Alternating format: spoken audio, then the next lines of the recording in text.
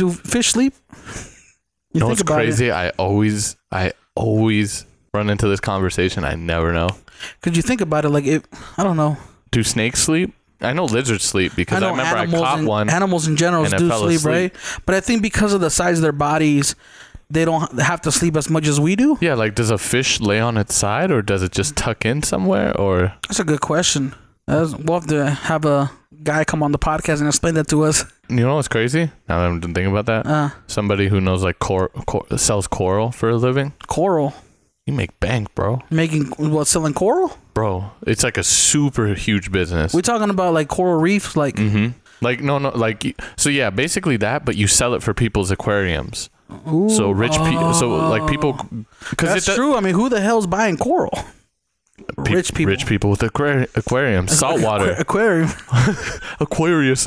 Welcome back to episode 73 of the Morning Dinner Podcast.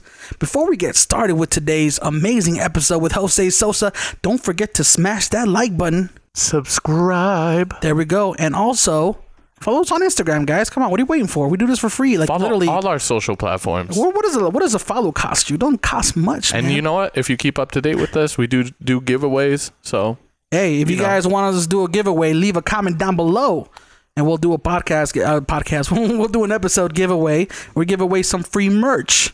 But without further ado, we got Jose Sosa on the podcast. Let me read you guys' bio real quick. Jose Sosa is the Chief Creative Officer at LXVE Studios, also known as Love Studios. Jose Sosa leverages his entrepreneurial spirit, which started in his home of Yonkers, New York.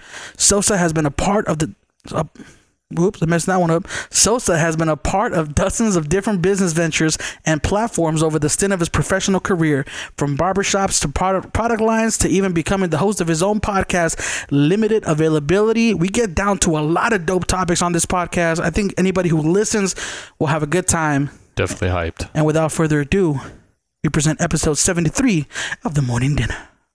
Jose Sosa. Every time I come in the kitchen, you in the kitchen. In the goddamn refrigerator. I sure am hungry. Jose Sosa. That's me. What's going on, man? Not much, man. How you guys doing? We're doing good. It's a beautiful day. It's been kind of cloudy the last 2 days, and monsoon season is here. Yeah, bro, it's super humid today. I thought hurricane season was over. What's that from? Pineapple Express. Yeah. Movie guys?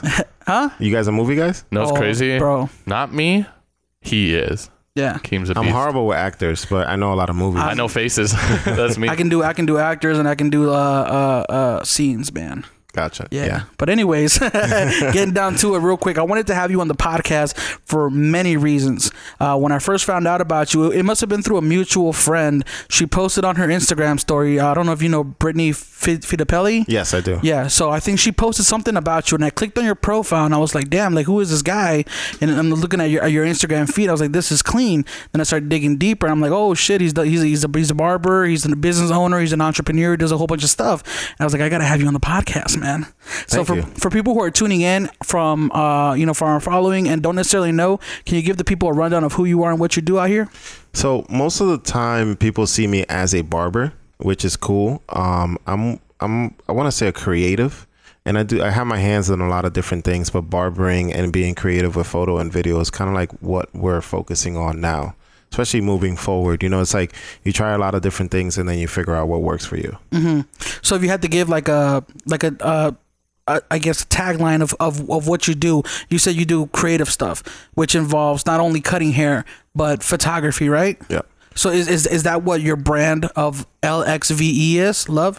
So love is if you're going to do anything, you have to do it with love. A lot of people do it for the money and the money never comes. But if you do it with love, it doesn't matter what you do.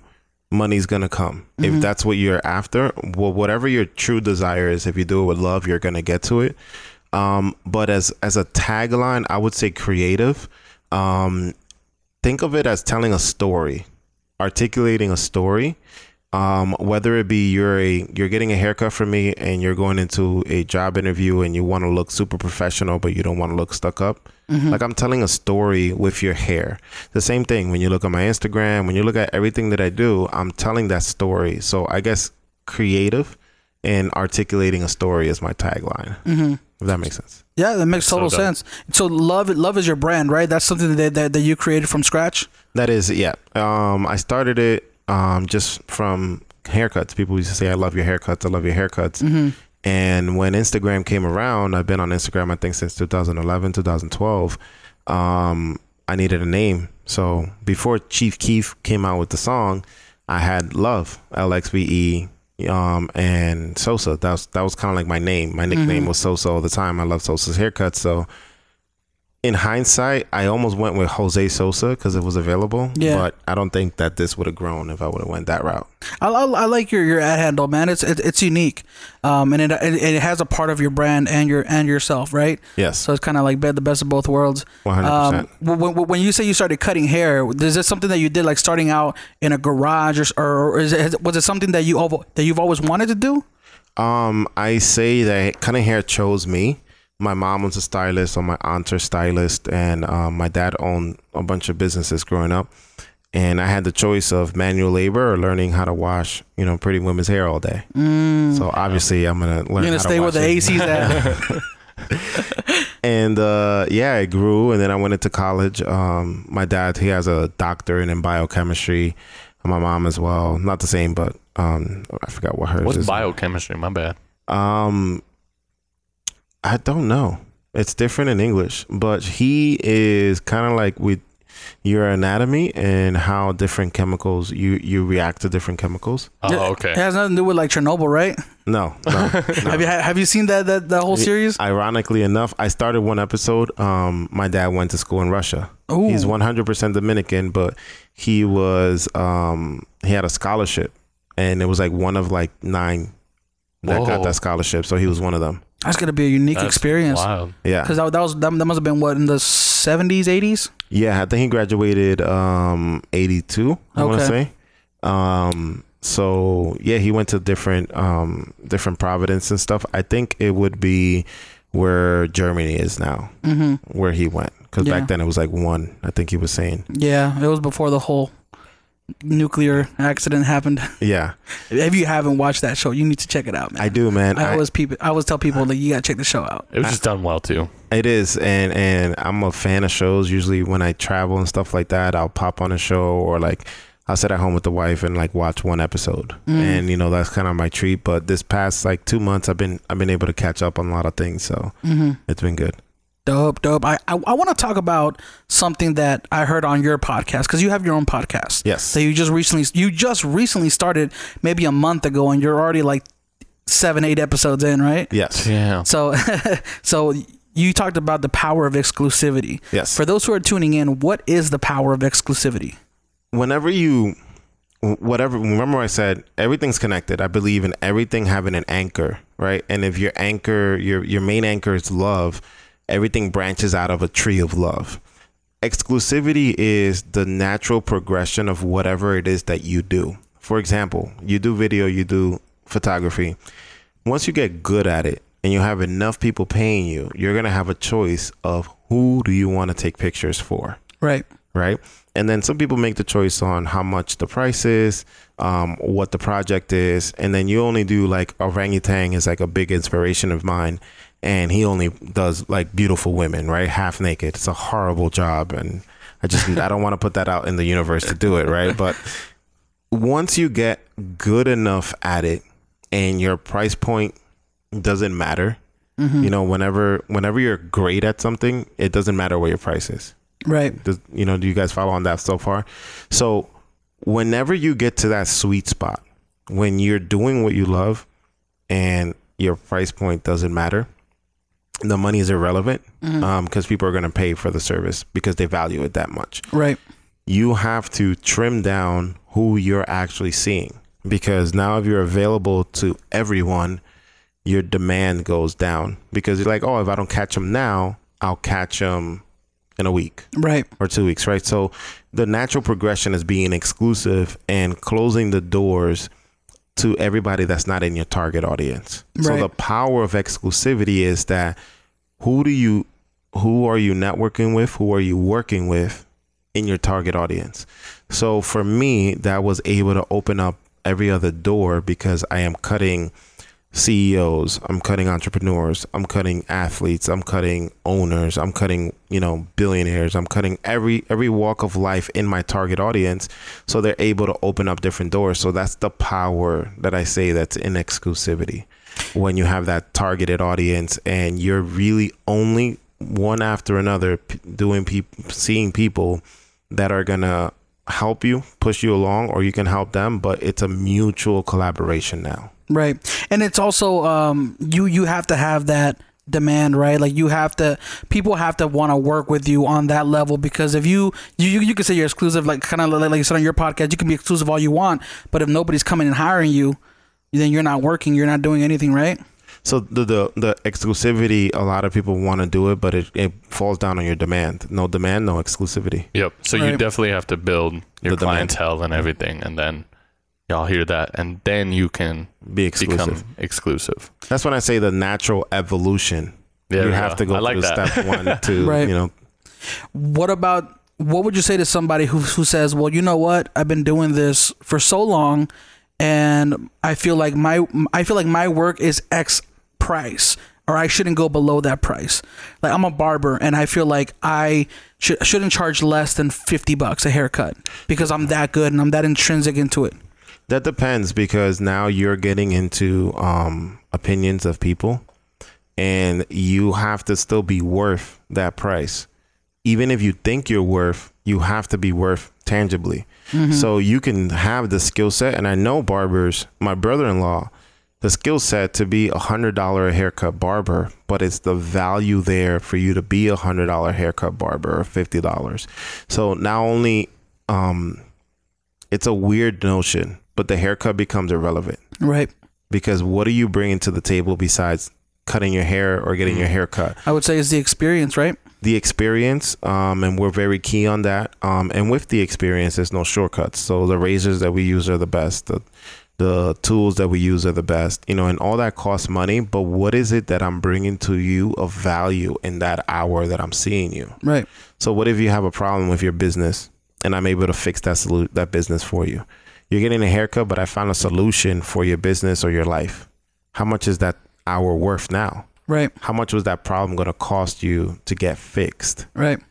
Or, hey, you sit in my chair and I need this video done and I can't find somebody that's going to do the quality or the look that I want. Oh, say no more. I have, 3 people that you can pick from, and depending on what you want, I'm fixing a problem. I'm showing my value. I'm showing my worth. Mm-hmm. Yeah. So the haircut, yes, you have to be, I always say there's only one line, and the people that have done it for longer kind of like blur that line. And I'm very controversial for this. And in any field, you've been doing it for 10 years. You've been doing it for 2 years. Your skill sets are the same. Mm-hmm. Just imagine, right? And I've been doing it for 5 years. But because my value is higher, I'm able to charge more. For example, I'm putting this in the situation. You're going to feel some type of way because you've been doing it longer. And you're going to look at it like, you're going to go behind him and say, yeah, he's been doing it longer, he should do it, right? But instead of creating your own value, where I say the skill set, the barbering almost becomes irrelevant, the skill set, because this is the line. And in a fade, you either erase the line or you don't erase it. The only difference is how well do you get along with the person that's fading the line? How well do you get along with the person that's taking the picture? And how fast is it? Do I have to wait, a month for my pictures, or do I have it in a week? Right. So once you're a barber, once you have a certain skill set, you erase the line. That's it. There's no magic after that, because I cannot erase the line more than you erased it. Right. You get that concept? So a lot of people get drawn out in the fact, I am a better hair cutter. Great. Go on and be the best. Would you agree with the notion that the client who appreciates and is willing to pay that higher price for your work would appreciate on another level to where a low-paying client wouldn't? Like, for example, let's say I'm booking a wedding. Let's say I'm booking a wedding and my packages start at $4,000. Well, the bride goes, yeah, but I can get somebody to do it for $300, if I do the photography for $300 versus doing it for $3,000, the client that pays the $300 price ticket is more likely to come back and say, well, you know, I paid $300. I should have gotten this. I should have gotten that. Where is this missing? They're more picky about everything that they get versus the client who pays out the $3,000 or $4,000, and they maybe necessarily they don't look at at those sorts of details, or those details are not as important because they know the kind of work that they got. So I'm a firm believer that the problem is not the client, it's you. Mm-hmm. Why are you giving your prices to somebody that's clearly not in your targeted audience? Boom. If you erase that step, then you're going to have that problem. But before I give any, like, I get it all the time. They're like, oh, let me get a card. I would love to come for you for a haircut. And I'm like, I don't have any cards. They're like, okay, cool. How can I get in contact with you? I'm like, oh, I do everything online. Here's my Instagram, you know, and you can book from there. This is my booking link, you know, all this stuff. I'm doing that on purpose so I can know if you're in my targeted audience. I need to know more about you to be able to understand if you can afford the prices that I'm going at. Right. Because if I start from the beginning and I just pitch everybody, I'm going to get a lot more no's than I am yes. Mm-hmm. But if I get to know you and I understand you're in the targeted audience. So it's almost like instead of you trying to sell yourself to your client, you're getting the client to sell themselves on the idea that they're trying to sell themselves to you. Now that's the power of exclusivity. I want you to want to get a haircut from me. Right. Because of the value, instead of he cuts so-and-so or he does this, he does that, then it's a different story, you know? Mm-hmm. So do you have like something online or something? Like, because like for the wedding thing, you can like create a form and then you could be like, these are the things you want. This is how much it will cost. You know what I mean? And then that client can be like, no, I don't want that. But then this is the other thing. It's, you know, price is very tricky. When you know, I went to school for marketing. When you use price for marketing, it can go either really good or really bad. I don't think there's a gray area. For example, when you go and buy, if you go and buy a Lamborghini, you're assuming you're going to be paying over an X amount of money because of the exclusivity, right? Of driving the Lamborghini. Okay. But when you go and buy a Honda, now you're able to negotiate on the price. Right. You're able to bargain it down. So that's a perfect example. That is a really good example. Now, one car is better than the other, depending on what you're using it for. But if I'm using the car to get from point A to point B, one car is not better than the other. Right. Because there's still speed limits on the road. If I'm going to take the car, I'm going to probably take it the same way to get it to work. So one car doesn't get me to point A any different than the other car. Right. They're both going to do the same thing at the end of the day. But it just depends. So now the tool of where you're using it and the exclusivity of it is, I want to pull up to this club and I want people to know that I'm affluent. So now are you going to pull up in a Honda Civic or are you going to pull up in a Lambo? So there's a difference, right? So a lot of people misconstrue what the point is of what you're doing it and it gets lost in translation. So a lot of people's like better or worse. The same thing with barbering. I'm better than this person. I'm the best barber in town. I'm the best photographer in town. And what ends up happening is you're putting yourself in a lane that has a limit.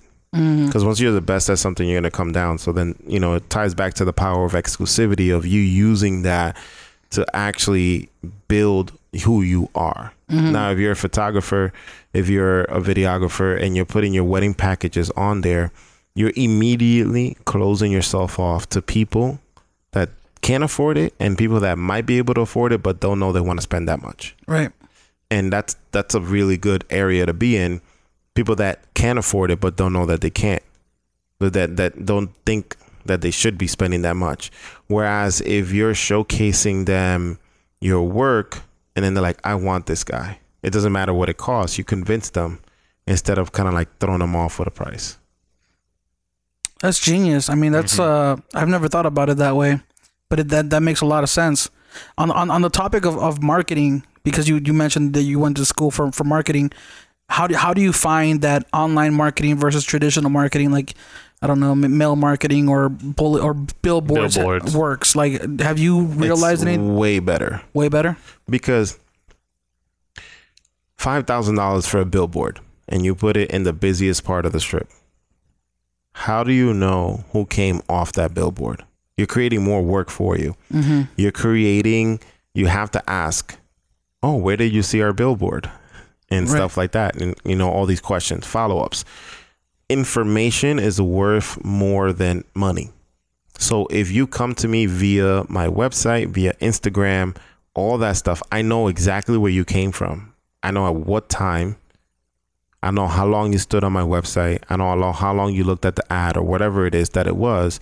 And I have all that information. So now the next 5,000, am I going to cast a net of the 24-hour window? Or if I know that my sweet spot's from 12 to 3, I'm going to put all my money from 12 to 3 because I have the information to go on it. So I think there's two schools of thoughts, 3 schools of thoughts.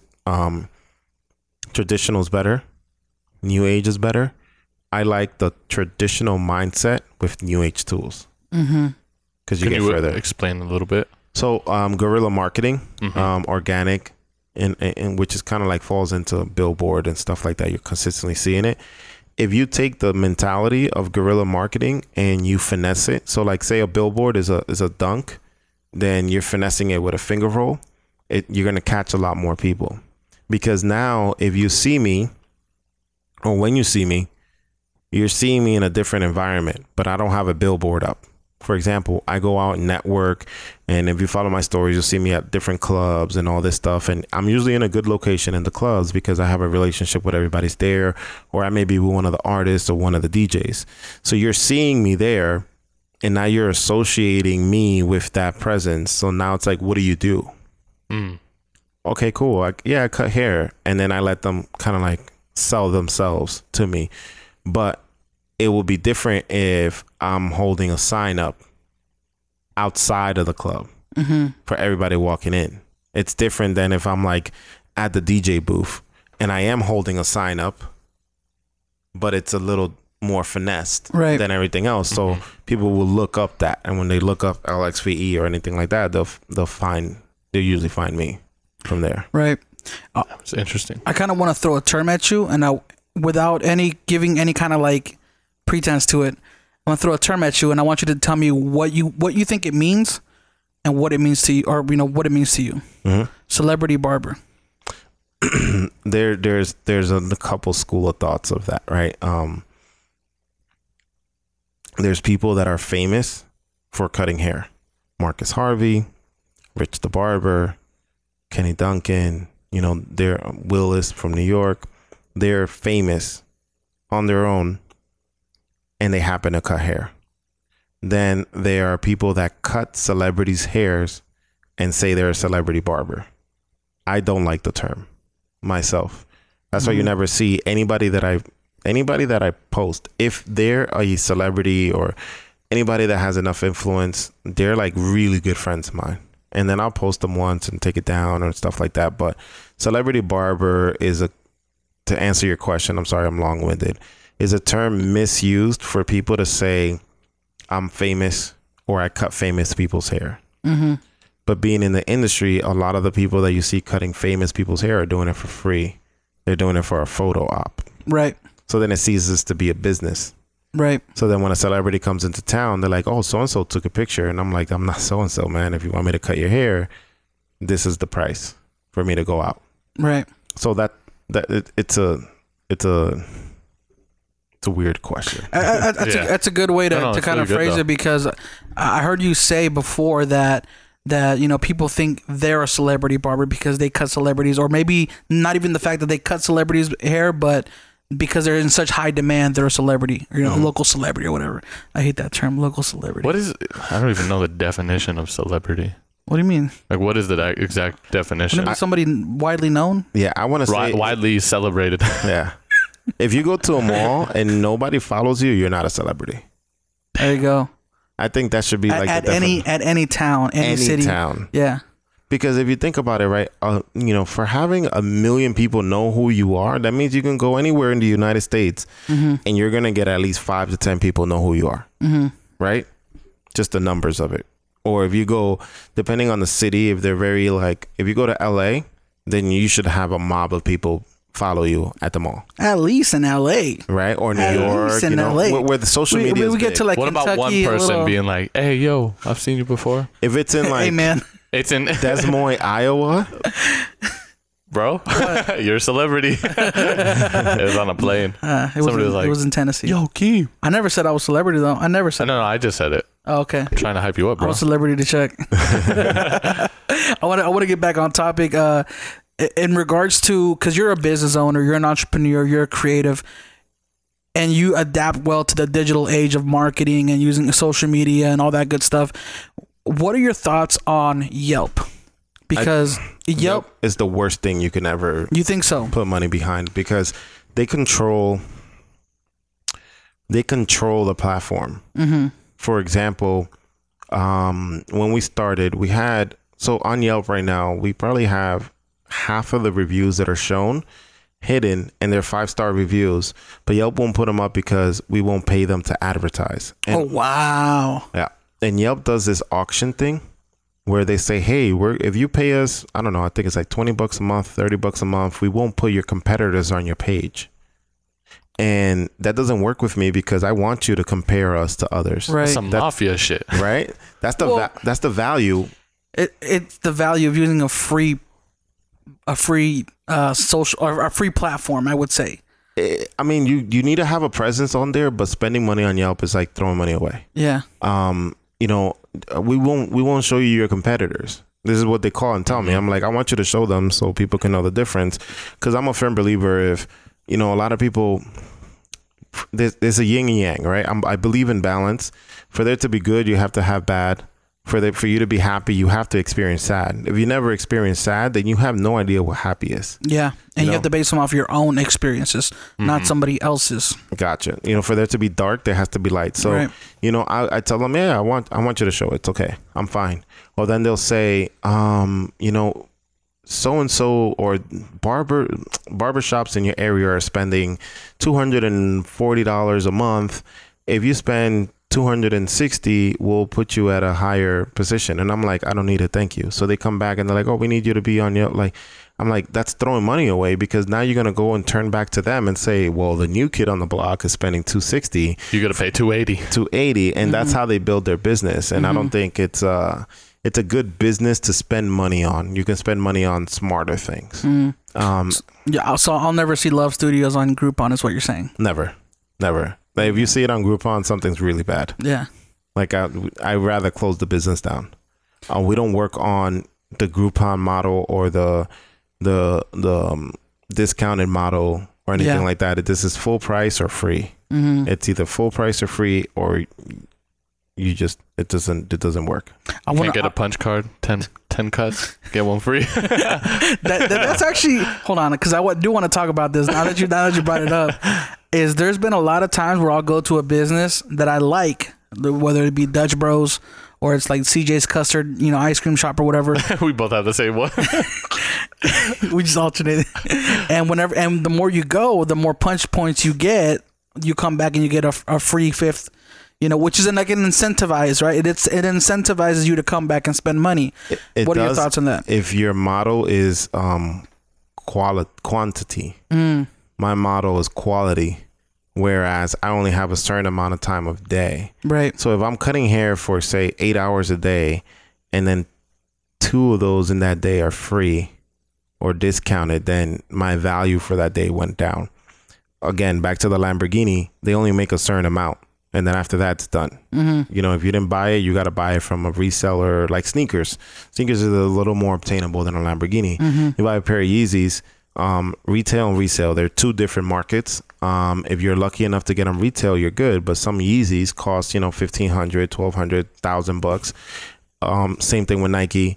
The value goes up because they only released a certain amount, so more people want them than there's amount for them. Mm-hmm. So if the custard shop, they're trying to get you in the door, because one, something that costs $5, I want to say, for a cup of custard, probably costs them 10 cents. Yeah. 15 cents. So if they give you half off, are they losing? No. Right? They can give you 75% off. They're still making money. Yeah, exactly. Right. And that's the whole point. Sorry. They could probably give you 3, and they're still like, we're good. Yeah. They can give you 1. It's one of those things where it's like, as a consumer, people are very, they will very gladly pay that extra price. premium for the convenience of it, right? Now, what if I tell you this custard shop next door to the one that you go to doesn't have any harmful chemicals, or it's really good for you. It's not gonna like mess with your body, you know. Like they have a farm like on the plot of land right there next to them, where they get the ice cream from. But it's $10. Right. Now they're gonna, you know, people think, oh, they're assholes for going next to us and competing with us. No, we're just giving the option, right? Because for you to know bad, for you to know good, you have to know bad, or there's different price points, right? That's why the economy that we're in is not a communist economy. Everybody doesn't make the same. So, you know, it's capitalism. You should be awarded the privileges that you've earned, if that makes sense. And it sucks because, you know, a lot of people don't have the means to earn it, and some people get too lazy to earn it and stuff like that, which is a whole another conversation. But this is one of the only countries that if you want to do it, it may take you longer than others, but you can. Mm-hmm. There's nobody saying that you can't do it, no matter how bad, how much in poverty, how bad you in a situation you're in. You can always dig yourself out. Mm-hmm. That's the beauty of living here. So the beauty of that is being able to tailor your audience and say, hey, look, this is what I want for my hour. This is what my hour's worth. There's enough people in this world, in this state, in this country, that I can just go after these clients and I'll be fine. Mm-hmm. I heard you say one time that you think community is one of the strongest things that there is for a business, or for, you know, for the culture of a brand. What sorts of things do you do to involve yourself or your brand with the community? So a lot of that stuff we don't really talk about, because I feel like when we do it out of love, we don't really need the recognition. Right. But it's something as easy as, you know, somebody comes in and they're like, hey, man, I'm looking for this type of position. If you know anybody, let us know. Mm-hmm. And then a couple of days later, somebody's like, man, I'm so tired of my job. I want something different. I'm like, great, go down here, see Joe, tell him that we sent you. Mm-hmm. So, you know, that person may be put in a completely different situation. And it just could be as simple as loving yourself on the way to work, or loving where you're going to work, right? That's a big deal, but it's not really rewarding monetary, right? Or in a monetary way. Mm-hmm. But for us, it is, because now that person comes and says, wow, like, not only did I get my hair cut, you know, stuff like that, but we also donate a lot. We give back a lot. I think also a lot of unsaids, like, you know, you're in the light, see a homeless person. I can't have cash on me because I usually give out cash. Right? I feel bad. And then people's like, oh, this person's probably going to do drugs and all that. I'm like, that's their choice. That's the cynic in everybody, though. Yep. That's what everybody usually always thinks. And a lot of the times, to be honest, like, a lot of the times it's because they don't feel like giving out money. They'll come up with an excuse of like, well, I can't give it to them because they're going to hurt themselves.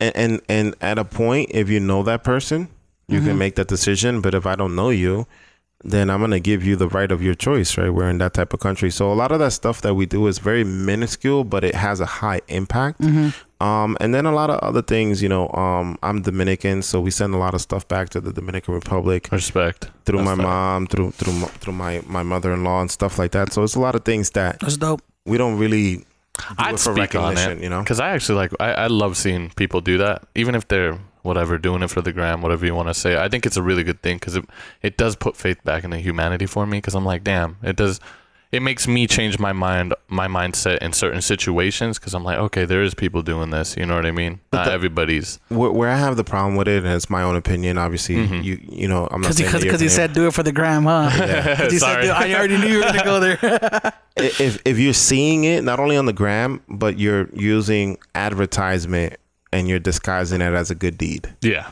Because, no, for sure. You know, so I had not an issue, but we were supposed to do homeless haircuts. Mm-hmm.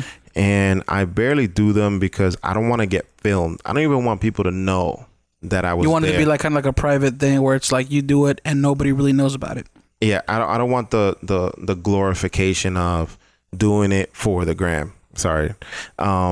If I'm gonna do it, I'm gonna do it to help someone. Right. To genuinely help someone.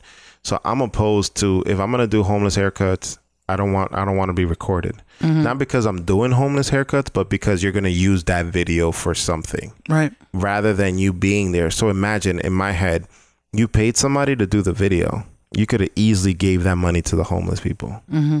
You paid somebody to take pictures. You could have easily bought everybody sandwiches. You could have easily done something else with that money instead of promoting your own, hey, look at me, I'm giving this away, or I'm doing homeless haircuts and stuff like that.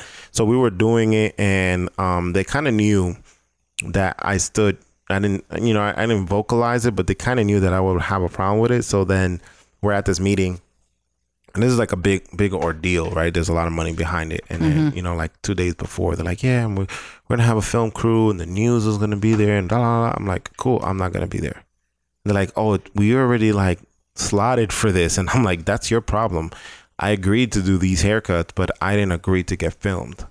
And they're like, but it's going to be so good for the publicity. It's gonna be I'm like, I could care less about the publicity, dude. Like, that doesn't matter. And it kind of created a little bit of a rift, but we talked about it, and then it was all good. But it kind of goes back to what your whole brand is based out of. Is if you're not doing it out of love, then what's the point of doing it or being associated with something that's doing it for the purposes of like, oh, well, we want to look good on camera, we want to do it as a photo op, right? And it goes down because I learned this lesson when I was young. Somebody in my family, very affluent, was paying for another person's household. And the kids of the person's household didn't know. So they disrespected the person that was paying for their living. And I overheard the conversation that then the parents came like, oh, I'm so sorry, and blah, blah, blah. And this person broke it down to me. And the reason I'm saying this, because they're probably listening, right? So I don't put their name out there. They came down and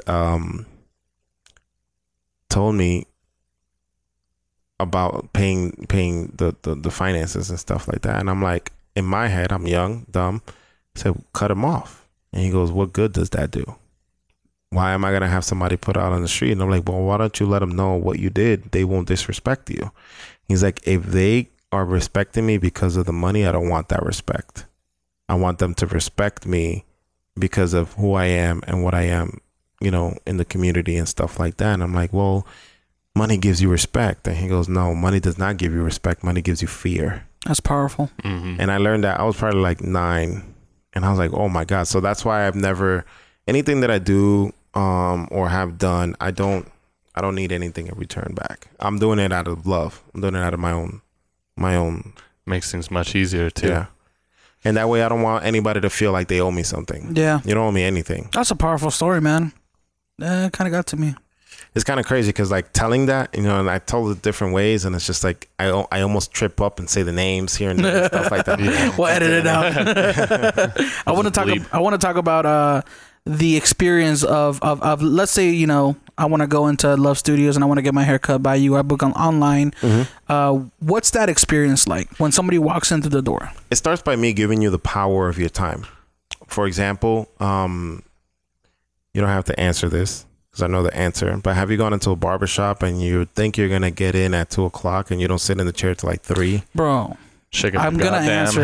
The longest I've waited was when I walk in. There's 10 people waiting, and it's one guy or maybe 2 guys cutting hair, and I know it's gonna be at least a 2.5 to 3 hour wait. Yeah. So I start by giving you the power of your time back, because you're in control of your time. And most of the time we live like, oh, we got to be at this shoot at this time. We got to be at work at this time. I got to do this at this. I'm giving you the power to choose when do you want to see me. That happens online through this app called Squire, which is ironically enough, it's Y Combinated, which is the same company that incubated Yelp. So little backstory on that, right? So I give you the power, and now you say I'm going to be there at 2, and I am waiting for you at 2. At 2:00, I'm greeting you. How you doing? I sit you down. Would you like anything to drink? We have beverages for legal reasons. I'm going to say just beverages. The moment you advertise anything else, then you can't do it, right? So it's free. It's 100%. I sit down. You're comfortable. Then I tell you, how do you want your haircut? Why do you want your haircut this way? And certain, consultations. and I proceed on giving you the haircut that you've always wanted because you were able to tell me about it, rather than sit in the chair and say, yeah, short on the sides, I want to comb it over or whatever. We're actually cutting every hair, which is a saying that we have, cut every hair, and not just like one size fits all, right? So now I'm tailoring a haircut for your head shape, for what are you going to use it for? How long do you spend on your hair every day? What kind of products do you want, and kind of shine and all this stuff? So it's 100% custom. And then you leave and I give you a handshake. You don't give me money, because when you booked it online, your credit card information was there and it charges you automatically while you're in the chair. Right. So the relationship is a completely different experience rather than a transaction. I've always, I'm going to speak on this because I've always thought it was a weird exchange when you take cash somewhere, someone does a service and then you give them cash, and then you're like, well, is this guy going to tip me? Is this going to, like, what's going to, like that whole process is a little awkward. So being able to walk in, having all that been taken care of already is a little nicer, like, that experience. And we usually, have different jokes and say, hey man, don't get anybody pregnant. With that haircut, I say that, I went to so many baby showers in 1 year. And then the worst part about, it's my running joke, what's the worst part about going to a baby shower? The worst part about going to a baby shower? Bringing a present? Realizing that you don't bring a present? It's having to go to the first birthday, the second birthday, the third birthday, the fourth birthday, the fifth birthday. Because you were responsible for this kid, being created, and we have a lot of those. Yeah. And you got to be busy year round. Yeah. Especially in the Hispanic community. All year, man. Kids like crazy, bro. All year. And it's a funny story of my family. A lot of us are born in August. And I'm like, man, what were you guys doing around November? Like, what happened? I have maybe 20 birthdays in August. Yeah. It's 30 days, 31 days. So I'm like, man. Got to start doing that power of exclusivity pretty soon. Like, I can only attend 5 birthdays a month, guys. Come on. Man, but yeah, that's the whole experience. It's just, we try to be different. We are not selling you anything while you're in the chair. The last thing that you hear from us is have a great day, enjoy your trip, enjoy this, enjoy that. So you have a very good taste in your mouth, and you usually sit in your car and you're like, wow, did I experience that? Yeah. So then the reason I say I want you to go experience other people, I want you to cheat on me. I'm fine with that, because for you to know the value that I bring, you have to experience not the value. And there's a chance that they can find somebody that fits better with them or provides them more value, because it's like art. You may look at a painting and value at $10, and somebody may say, I'll give you $100,000 for this right now. Subjective. Right. And that's the thing, it's like we try to make you feel comfortable and relaxed and provide a unique experience. And that comes from giving you the power. That's dope. So you didn't learn that overnight though, right? Did it take you some time? Did you read books, or did you just kind of feel it out? A little bit of everything. Yeah. I've been conflicted all my life. Mm-hmm. My parents are well off, and I didn't know that until I was older. So I've been able to value hard work, but then able to go to the Dominican Republic for 3 months, and my dad be with me. Mm-hmm. And I never thought that was weird, or like a month, right? It's like who takes a month or 3 months off, right? And then my mom's there, my brother's there, and while we're there, we're going everywhere, right? Yeah. And we have our own house, and then I never put it together. So that comes from experiencing things that I don't think was available to everyone, and then valuing the hard work, the ethic, the little things, and then coupling that with making it, I guess, nicer, if that answers anything. Yeah.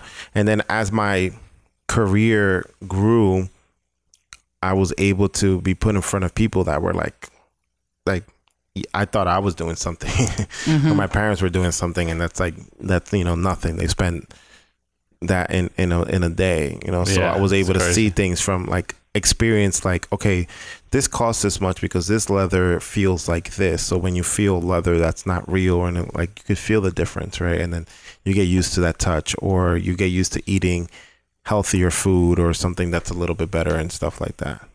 That's tight. So you used all those things to increase the experience. I kept plugging everything that I experienced outside of barbering into barbering. Are you still doing it till this day? 100%. Hell yeah. because now it's like I get to experience it from a different level, you know. Like I walk into one of my clients' office and he's giving gifts to everybody in his company, and it's all like what's that? Rolexes. Oh, I've never seen him use a different the same Rolex twice, but he what's that? Damn, what's that yellow? It's like orange. It's an orange? I think it's Hermes. I was gonna say cuties. Yeah. And he's giving like gifts to everybody in his office, and there's like 50 Hermes bags in the room. I don't even know what that is, man. I'll be honest. So there's like, okay, or there's like Coach. It's a brand. It's a brand. Yeah. I thought it was a type of orange. No, well, they're That's when you say cuties. No. I related. He's talking about what it's like an orange logo. Yeah.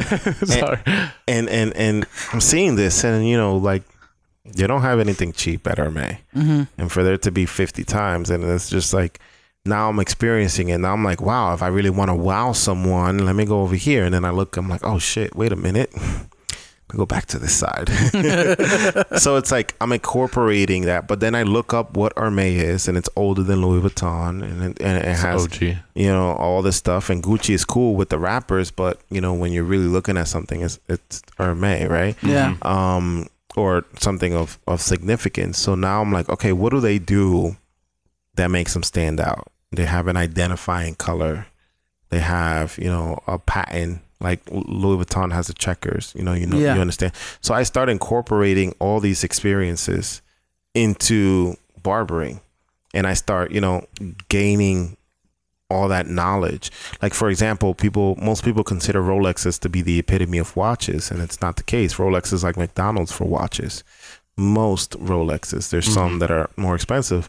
So when I seen a Patek Philippe in person, I'm like, this thing got no diamonds in it, you know, it's not bust down and stuff like that. But it's not about that, you know. And he goes, yeah, that's like 1.2 million. I'm like, oh shit, here's your watch back. You know, so like then I was able to look at it, and now I can explain to my client that sits in the chair and says, yeah, I made it, I'm gonna buy a Rolex. I'm like, yeah, if you really made it, you would be buying this. And I can be able to talk about certain things and experience different walks of life, and be able to bring that back to people that may not be around that, if that makes sense. So I'm able to further provide value for what I'm doing by living through other people's experiences and experiencing these things with them, and bring that back and make it where people can value the nicer things more. Not necessarily have to go out and buy it, but treat the things that they have. Because a lot of the times I see, oh, this is not this or whatever, it's whatever. I have this hoopty car and they don't take care of it, but that's your car. If you love what you have, you're going to get what you need out of it. And then you're going to be able to appreciate other things that may come down the line. You know, you may have a hoopty, but if it's clean, can nobody say anything about your hoopty? They only say something about the hoopty when the paint's like all rusted or the inside's all dirty. Or the AC unit don't work. Exactly. But if you take care of your hoopty, you don't have a hoopty, you have a car. Right. And I got a hoopty. You know, but nobody can ever talk down about the hoopty because it's your car. Is it clean? You know, does it smell nice and all this stuff? Is your car. It's not a hoopty. Do you take care of your hoopty, Chuck? Engine wise, yeah, that shit's a beast. But and then looks. Nah, but I like it. You know the reason why I like it looking terrible? Because nobody breaks into it. Because nobody will break into it because it looks. And it's got expensive equipment terrible. in there, bro. Yeah, like more expensive than the car. You shouldn't be saying that on. Oh, they won't know what car I drive. What car he drives. Well, I'm actually getting a new car, so it's all good. Gotcha. But yeah, man. There was one client, same client taught me a valuable lesson, and he didn't speak. I had really nice cars, and about 2 years ago, I bought them for write-offs, and this guy, very affluent, in the B's, billionaires, he sees that I pull up in the car. There's an S6, and he's like, oh, great, you know, blah, blah, blah. So he's like, I'm going to come to you next time. And I thought that was weird. And he comes to me, and he's like, meet me outside.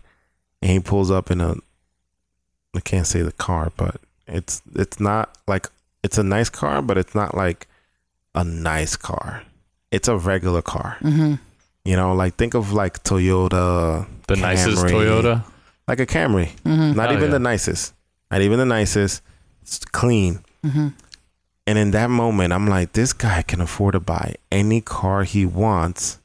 And this is what he pulls up in. What the hell am I doing driving this stupid ass car? Right. Like, why? What's the point? You know? It's the same reason you'll see billionaires wearing khakis and plain t-shirts. Yep. I mean, does it come to that point as well, though? It's also, it could be a nice car, could be used as a selling point, just in case, like, you're selling real estate or something and you're new. But if you're talking about somebody who's a no, I'm talking about a person who's in the lower tier, not a billionaire. Because if I had a billion, yeah, but you're giving off of like I don't know. It could be, but then you're lying, and lies always catch up to you. Yep. So if you're using this car and you pull up in a hoopty and I pull up in a Mercedes, right? Mm-hmm. And we're both selling to the guy, but you know the house and you studied the person that's buying it. You're like, hey man, I know you like single floors. This is great. Look, you can have an office here and all this here. And I just pull up in my Mercedes. I'm like, yeah, I'll show you the house. Yeah, there's the living room, blah, blah, blah. But you're personalize it to that person. You're going to sell it. Mm-hmm. And I'm not. So you should be that luxury car. Yeah, not the car. Instead of the car itself. Exactly. But what if you should have... But what if all the components act together in harmony? Meaning, then you go to another level. Yeah, see what I mean? Like, yeah. I think just having it instead of one thing, you grab all things off the table. I'll put it to you this way, right? If you're not in that level yet, you're working up to it. Don't lie. Just be honest about it. Mm-hmm. But when you have a certain amount of success, are you gonna park your car in a neighborhood where you feel like they'll steal it? If you can afford to live in a neighborhood where they won't steal your car? Yep. You're not going to put if you have kids and you have the means to put them in a better school, no matter how much it costs, you're going to put them in that better school because you have the means. So when you're on that another level, you can afford that Mercedes the same way that is the hoopty for the other person that's building it, right? Because then the money of the Mercedes becomes irrelevant. You're doing it, and I'm not saying that you have to drive a nice car. Oh, yeah, definitely. Now your hoopty will look nice on the outside and on the inside, and it doesn't matter because you paid it off and you're letting your success speak for you, right? But you're buying that car and it's like it doesn't matter how much it costs because you're buying it relevant to your income. So even if it's like whatever amount it is, you're not, oh man, I gotta pay my car note. It's like, oh, let me pay 2 months. Let me pay 3 months, or let me pay in advance. It's not hurting you financially, right? Yeah. Does that make sense? That's when you should buy that car. A real baller paid off cash. Yeah. A lot of people, the reason that they paid off cash is one, they can negotiate, and two, it's a business expense. Yeah, real baller uses it for work. Buys a lease, gets the lease off their business because their business makes so much money. So the real baller, the real business person will not buy the car. Because you can't write it off. You can only write off what it devalues. For example, if you buy a car for $50,000 and next year's worth $45,000, you can only write off $5,000. Sorry, but if it's a lease and it's say $1,000 a month, for easy math, you are writing off $12,000. Yep. Oh wow, per year. Plus, everything else that goes along with it. I feel like we're always learning something new, bro. I didn't know that. Because Just Kidding Films, I watched like a thing on them, and they were explaining like how their accounting was like, yo, you got to spend money because you're going to get taxed. And they're like, oh, okay. Well, so they bought everybody Teslas? Yeah, they were giving people, all their employees bonuses and taking them on vacations. And they're like, you got to spend more. And they're like, okay, well, we're going to get our dream cars. Exactly. That's why I bought the cars. My accountant said, you're going to get taxed really high this year. And I was like, okay, what can I do? And they're like, just buy something stupid. This is what she told me. And I was like, what's stupid? She's like, just buy some really nice cars. And I'm like, I don't think that's a good idea. She's like, either pay yourself that money or you pay it to Uncle Sam. I was like, what about donations? Aren't those tax free? To a certain amount, right? To a certain amount. Oh, that's right. Same way you can only contribute a certain amount to your Roth IRA. Mm-hmm. So obviously you should exhaust those options first before committing yourself to that, monthly payment and stuff like that. So that's a whole nother discussion, man. Yeah, I could go on for so long. I want to talk about, because we're hitting the 51-minute mark already. One of the lessons already. One of the lessons I want to talk about was on your journey to becoming who you are now.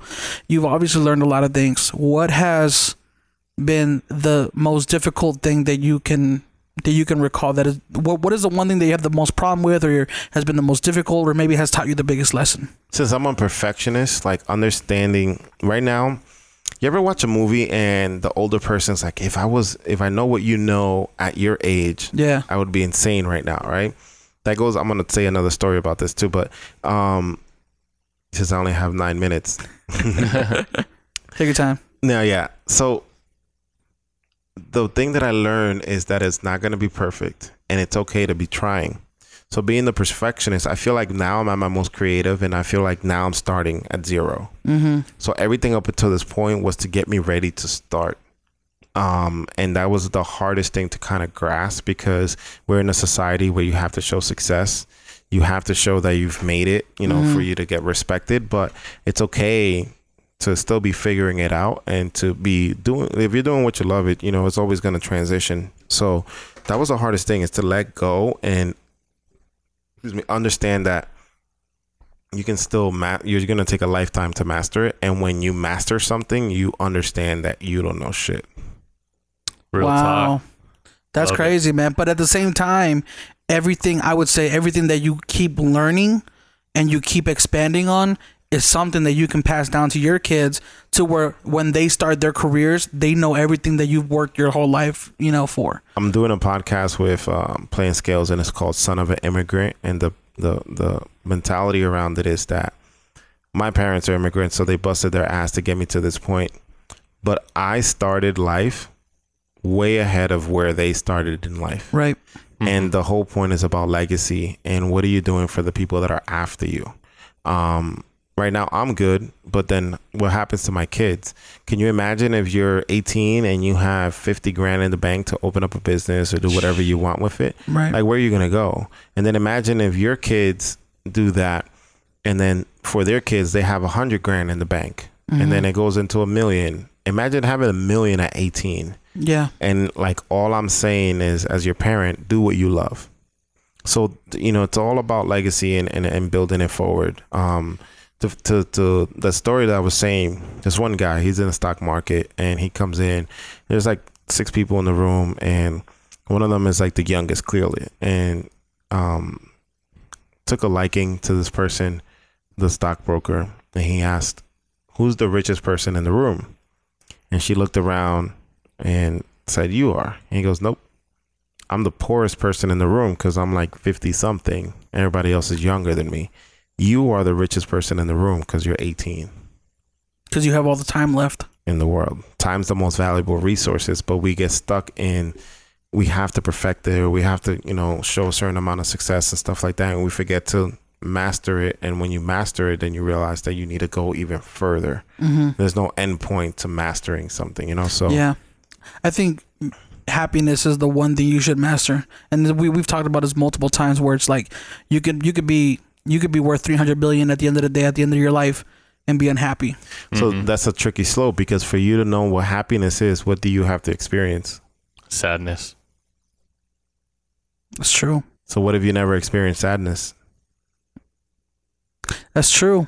But I'm saying, like, in looking at it, you don't, because a lot of people equate, kind of like how you were talking, that money does not equate to happiness. Yes, it gets rid of some of the problems, but it does not. You said time is the most valuable resource, right? And it's kind of something that we talk about all the time, where it's like you could be making $8 an hour. If you're happy as hell, you love your life, then you've already beat the guy who's got 300 billion in the bank and is depressed. You know what I mean? Because that's the ultimate. But that's mastery, what I'm saying. Like, it's mastery of self. Why is that person depressed? They don't know what sadness is. They want to go on vacation, they go. They want to buy this car, they go. They want friends around, they can pay for that.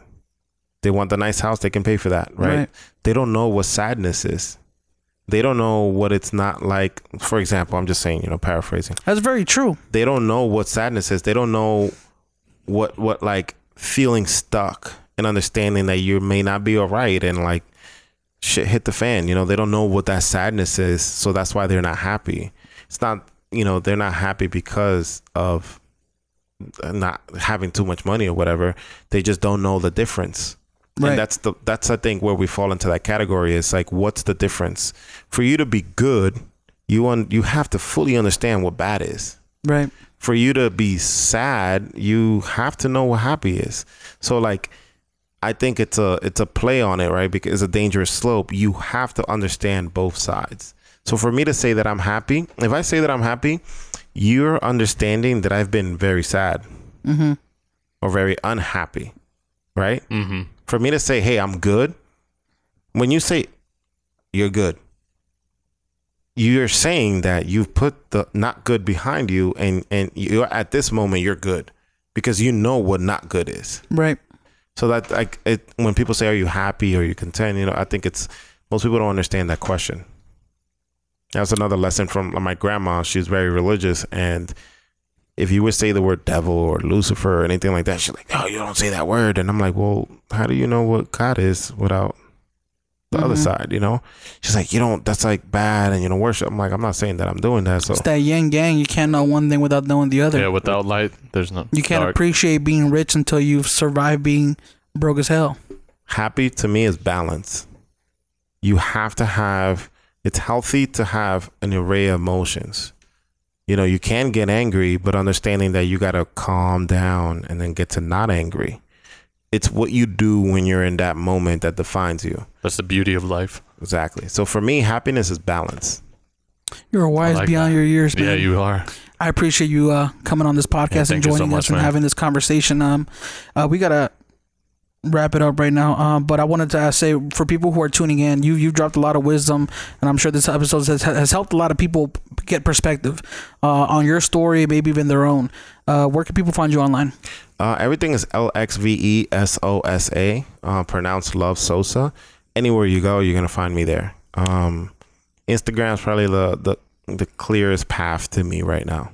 There you go. We're gonna put all your information in the description down below for Instagram, for iTunes, for Spotify, all that good stuff, YouTube. But thank you for joining us, man. Once again, Thank you. Yeah. Thank you for having me. I really appreciate it. It's been dope, man. And for everybody tuning in, we'll put all his information down below. And thank you guys for tuning in. We'll catch you guys on the next morning dinner. Every time I come in the kitchen, you in the kitchen, in the goddamn refrigerator. I sure am hungry. Dude, we always forget. Smash that like button. Oh, dude. Should have said that first. Subscribe. It's all good. Through the magic of editing, we'll put that first and then we'll cut it up. That was episode 73 of the Morning Dinner Podcast. Thank you guys for rocking with us. I hope you had a dope time and I hope you learned something. Because we did. Yeah. What was your favorite part about the podcast, bro? To be honest, everything he was spitting philosophy-wise, I learned a lot, and I took a lot of it in because he has a very stoic vibe, and everything he says does make a lot of sense. So yeah, you could definitely tell there's a lot of experience behind the guy, like just the way he was talking. And that's one of the reasons that I wanted to bring him on the podcast, was because I listened to him on his own podcast, Limited Availability, and the way he spits knowledge is kind of like, you can tell he has experience behind it. Yeah, you know what I mean. And it's always dope to have somebody in here who can speak from experience. So everybody who's listening to the podcast, watching on YouTube, once again, don't forget to like this video and hit that subscribe button, because I don't know what you're waiting for. We put out videos literally every week for free. And follow us on Instagram and all the social platforms. We don't really care about Twitter or Facebook, but you guys can go ahead and follow theirs too. If you guys, we post on all of them. But yeah, without further ado, we'll see you guys on the next Morning Dinner. Thank you.